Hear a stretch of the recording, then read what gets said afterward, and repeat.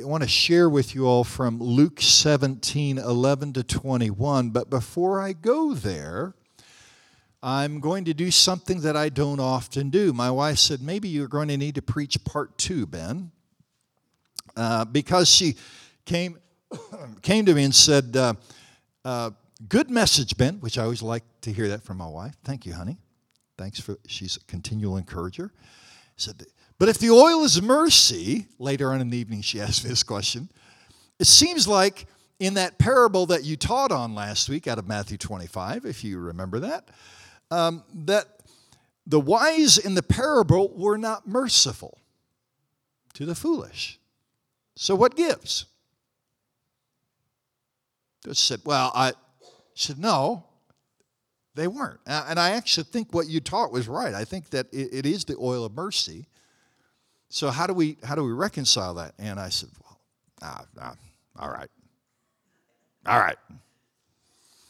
We have these conversations, by the way, oftentimes, and by the way, can I just, as you know, I can bunny trail, but this one's worth taking. I want to say this over young and old alike, okay? Especially for Denise grew up in an environment that she'll often share this, that she would ask questions like this that were sometimes difficult, and because it was not easily answered, that she would be. The responses were a bit harsh and like, why are you asking that? Something is wrong. Does that make sense? So something was wrong with her faith, that like she didn't have enough. That's doubting or asking questions is not a question of faith. Okay? Complacency is actually more of a problem with faith than asking questions.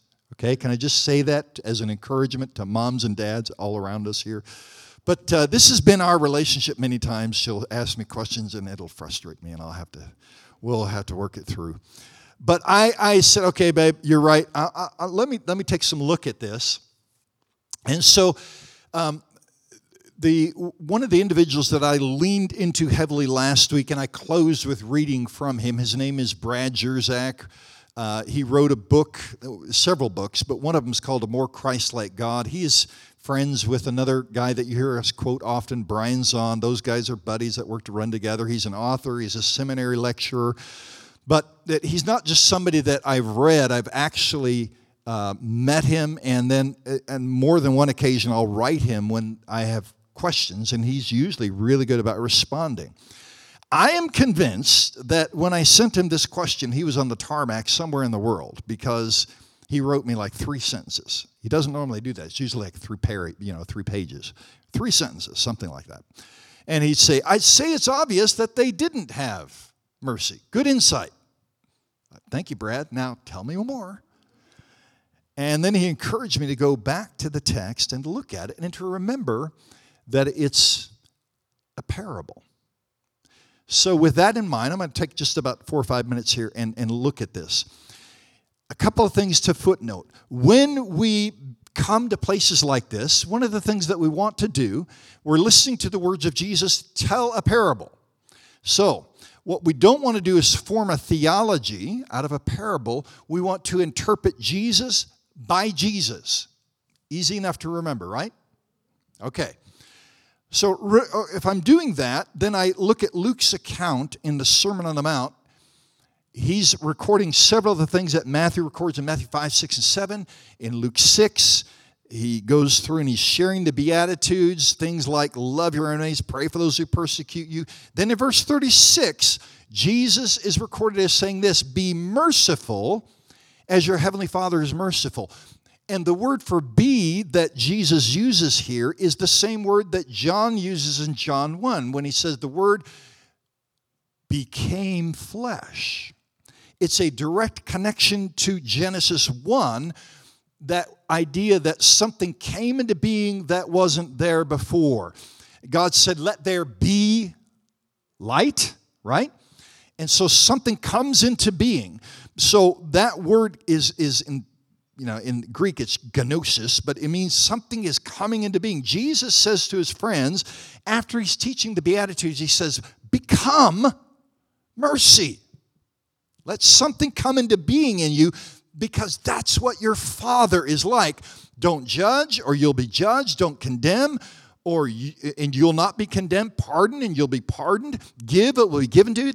They'll pour it into your lap, good measure, pressed down, shaken together, running over. For by the standard of measure, it will be measured to you in return.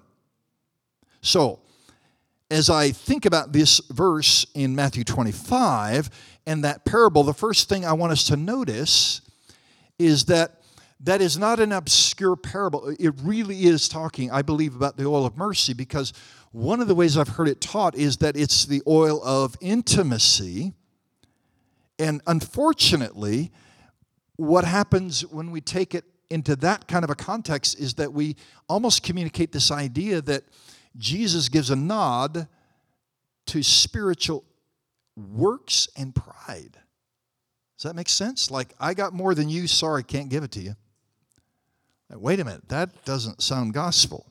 No, it isn't. He doesn't give a nod. He actually says, become merciful, be merciful, like your Heavenly Father. So when I go back to Matthew 25, a couple of things I want to invite us to notice. Is it possible, I'm just asking these questions, by the way, somewhere during the week I told my wife, I said, honey, unfortunately I'm laying awake in the morning because of you. So, here we go. And I think somewhere in the middle of the week I told her that. So, is it possible to receive mercy and acts of mercy without surrendering to mercy in my life? And I think the answer is yes.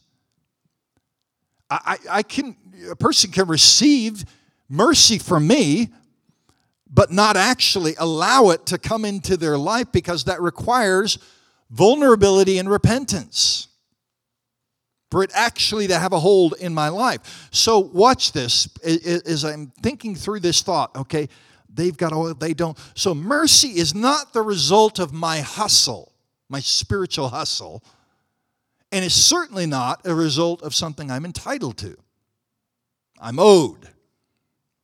Now, here's where I see this really in display, and this is, 24, 36-hour cycle that I'm bantering with my wife about this. And I began to think about it, so I'm doing some reading, I'm thinking, and then I thought, wait a second. You've got these thieves on the cross. Remember that? One to the right, one to the left, right? Everybody with me? Yes? Thieves. And interesting. If we think about them as thieves, we miss something. If you look in the original language, the word that's used for thief is also the very word that is used for rebels. Now something comes into focus for me. You see, I can't imagine that they're hanging somebody on a cross for stealing somebody's purse.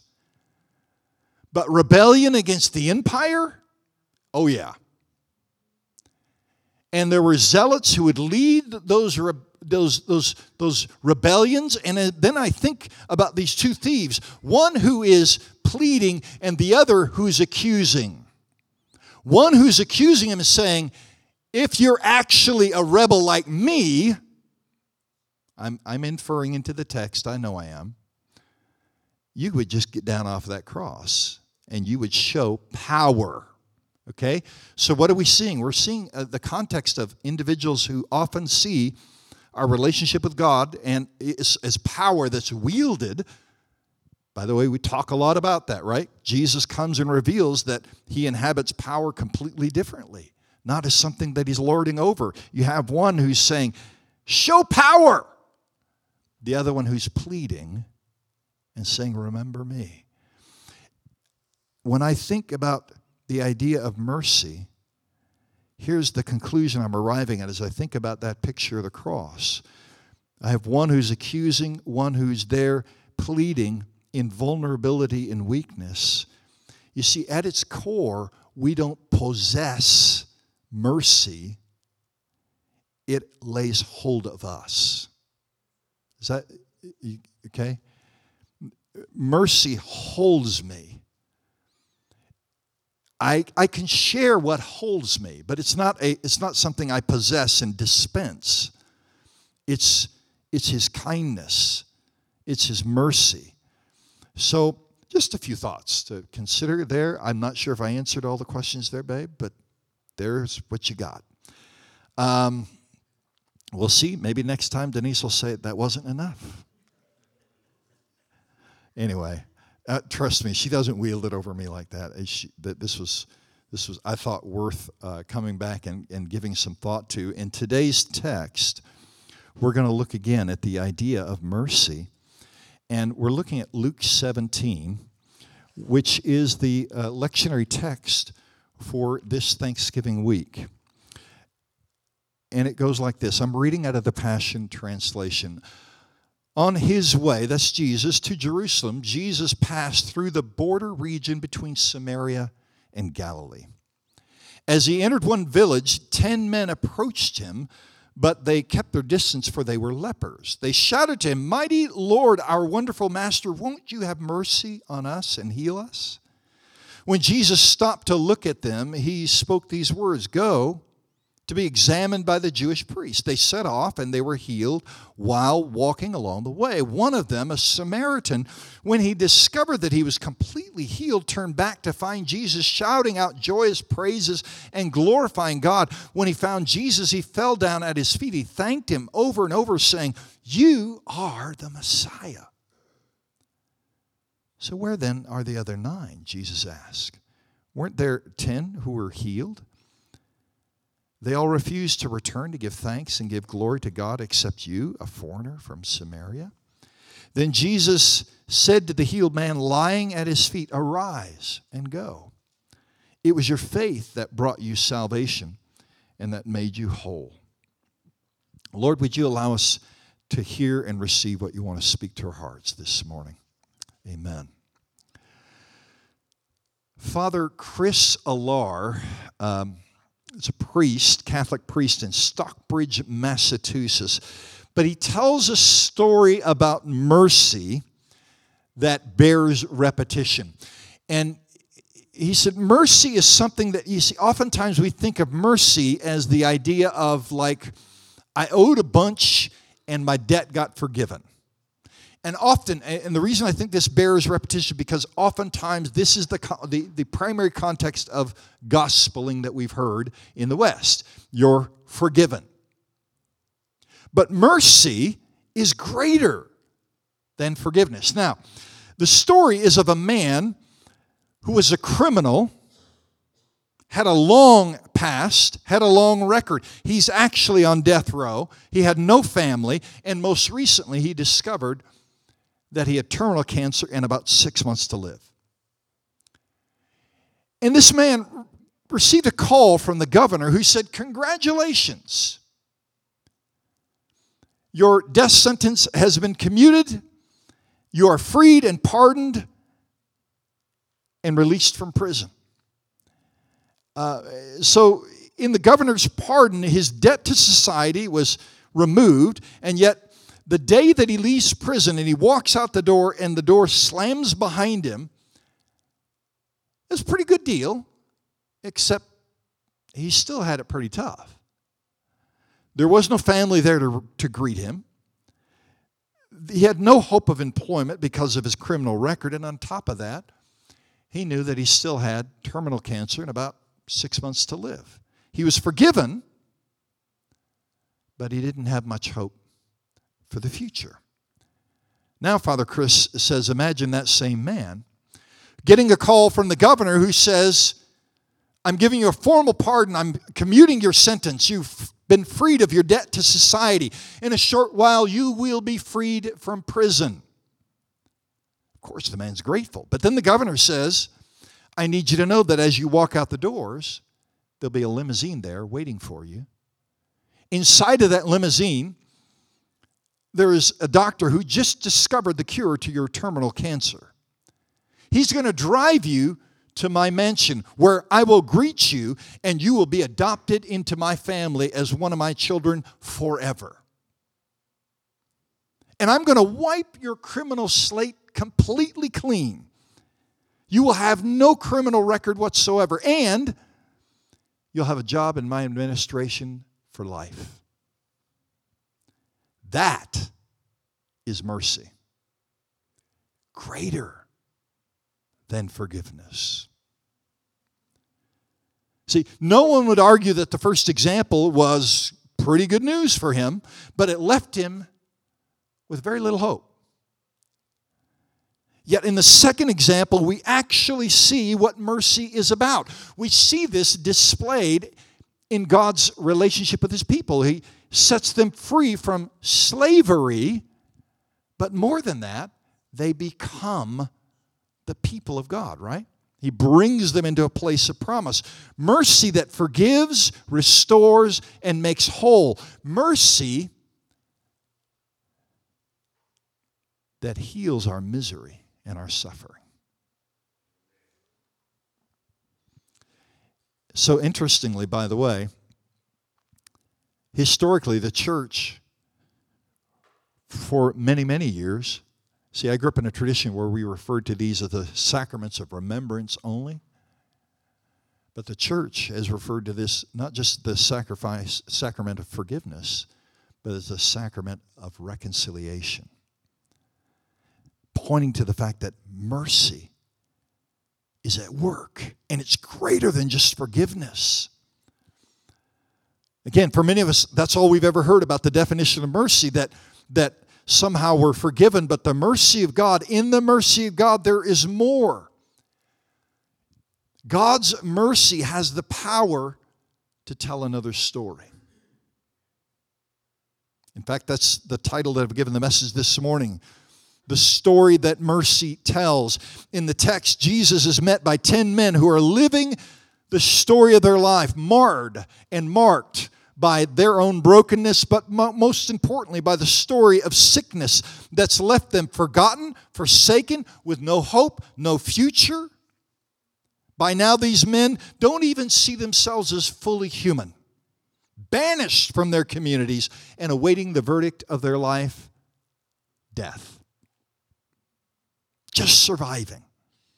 Jesus reveals a mercy that is not only healing, but restoring. It changes the story because that is what mercy does.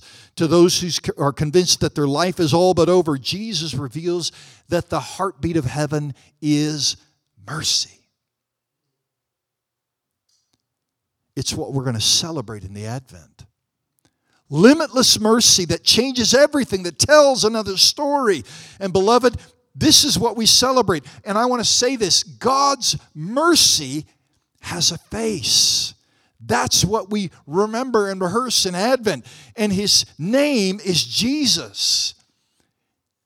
And he's come to tell another story among man. And beloved, this is good news. It's the story that mercy tells.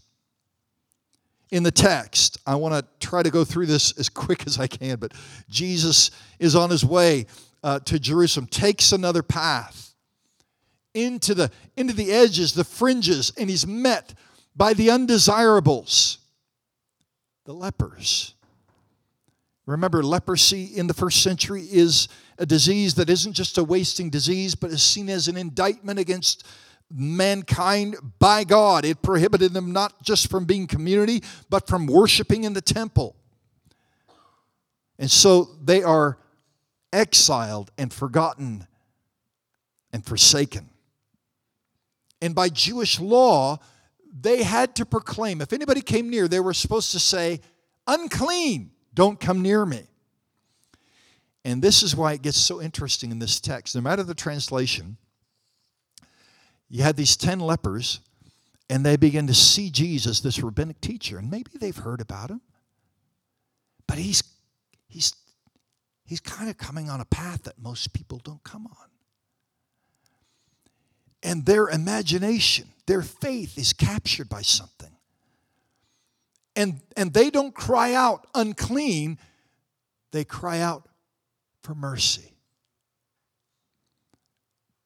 And again, every good Jew has been taught that the first words that God used of himself to describe himself, remember when Moses is in the cleft of the rock and God says, I'm not going to let you see me, but I'm going to let my goodness pass and I will declare my name. And what does God say of himself? The Lord, gracious, compassionate. That word is hesed, mercy. God says of himself, first and foremost, I am mercy.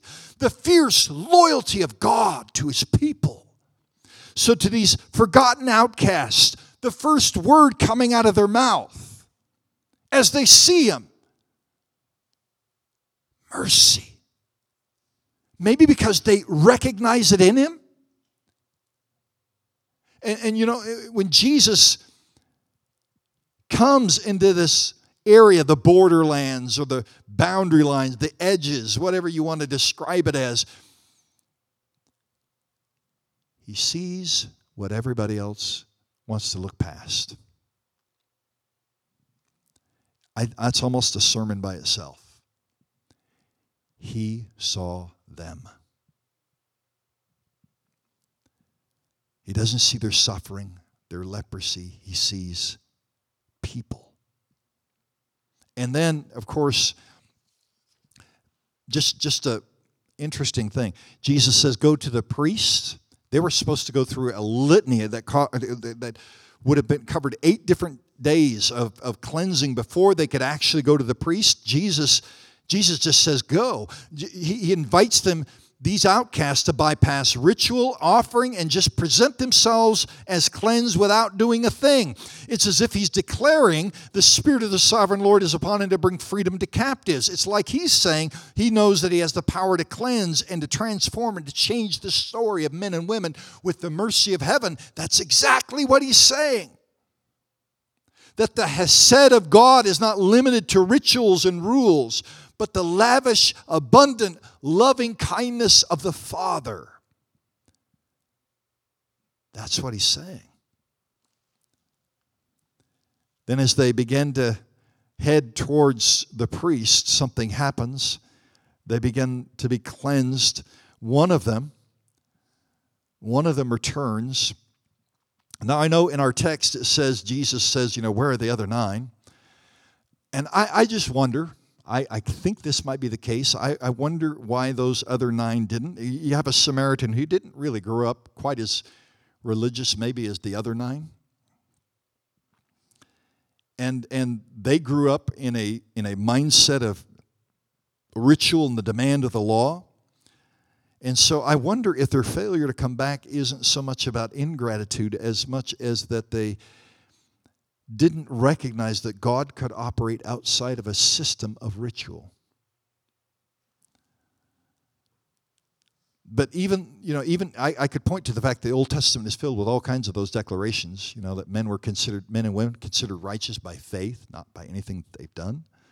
When God says, it's not your sacrifice I want, but broken and contrite spirit before me. I mean, I could give you loads and loads of verses. But it would appear that these 9, it wasn't just ingratitude, it was that their confidence was in another system.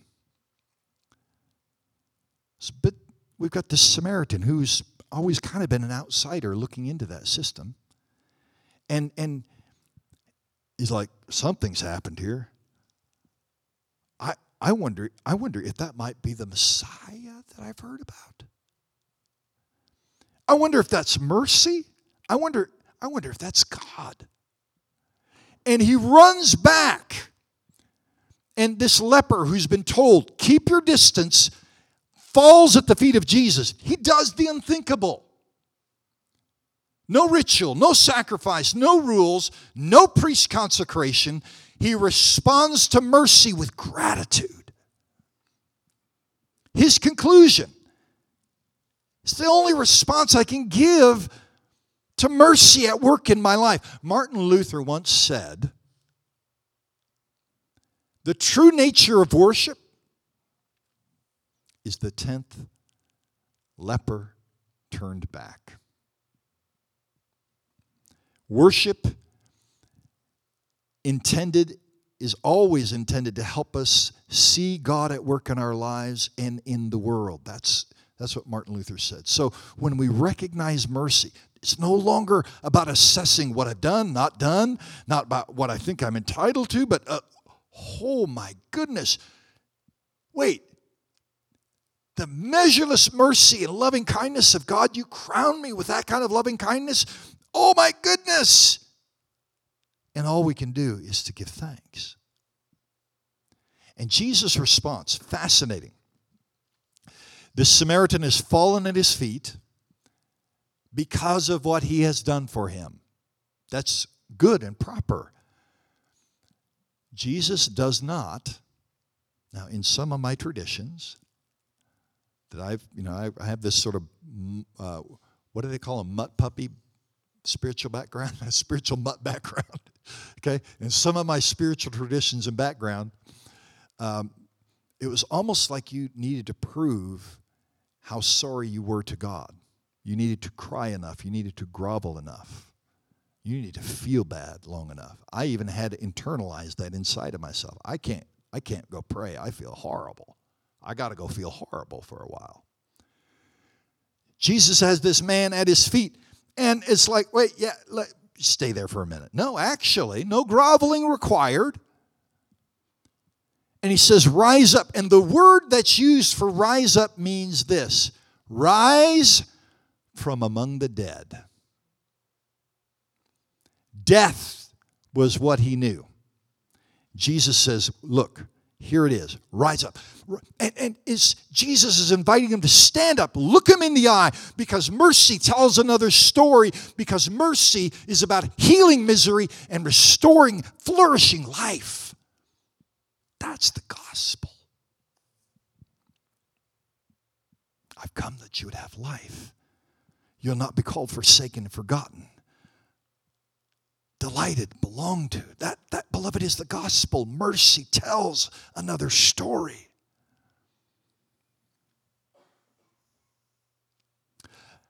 One thing I want us to notice, that in that invitation to rise up is the result of this leper's gratitude. Faith and gratitude. N.T. Wright makes this statement. Faith and gratitude are actually keys to living in the mercy of God. The rhythm, this is N.T. Wright's statement. The rhythm of faith and gratitude simply is what being a Christian is in the first century and the 21st century. So, a few thoughts I want to close with as I look at the text. First one, the face of divine mercy is Jesus. Now, I began by quoting from a Catholic priest. I've come to the place that I'm actually kind of grateful and thankful for parts of the church that have helped to give us a visual prompts to remind us of the beauty of Jesus. You know, I grew up in a Reformed tradition where we're like, oh, that's idolatry. Actually, I mean, there is such a thing as idolatry. Any image in our ideas, bad ideas of God, those are idols. But when we begin to be fascinated, it's like, oh my goodness, oh yes, that's who you are. And guess what? He still walks in the borderlands, in the edges, revealing mercy that heals misery and suffering. I don't know how. You guys have heard me say this. I pray the Jesus prayer almost every day, probably every day. Lord Jesus Christ, Son of David, have mercy. And often I'm thinking, last couple of days, I'm thinking about leveled buildings. Lord, have mercy. You still walk in the borderlands. I don't know how, but I believe you. Reveal your mercy that heals suffering and misery. And Jesus, you're the face of divine mercy. You're worth gazing upon again and again and again. I think that's a great statement. The face of divine mercy is Jesus.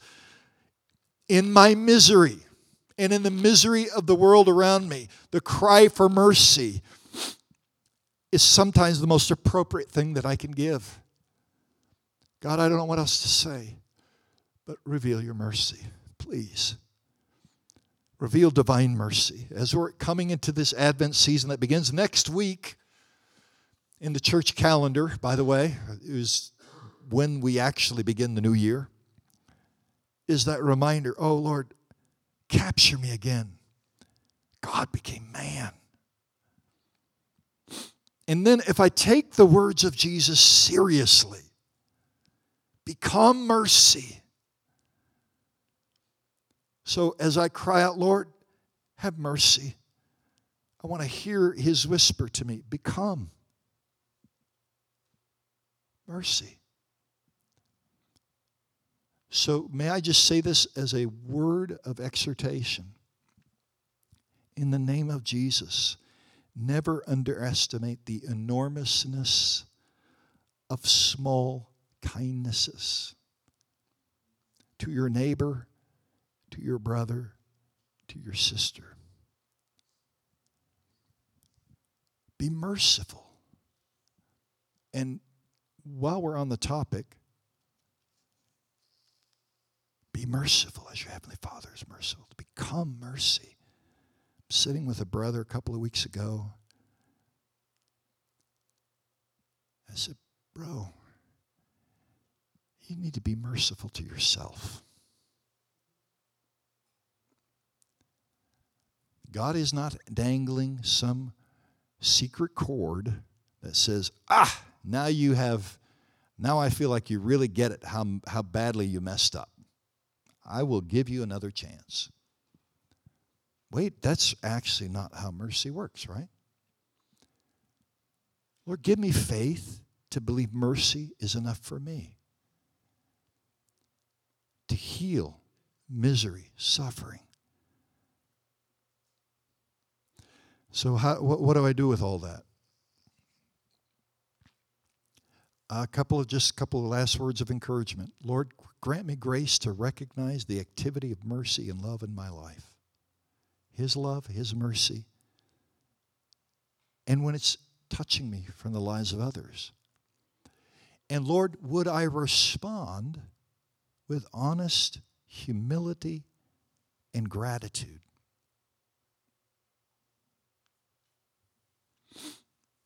And then, beloved, in the name of Jesus, could we hear his invitation, rise up to a different kind of life?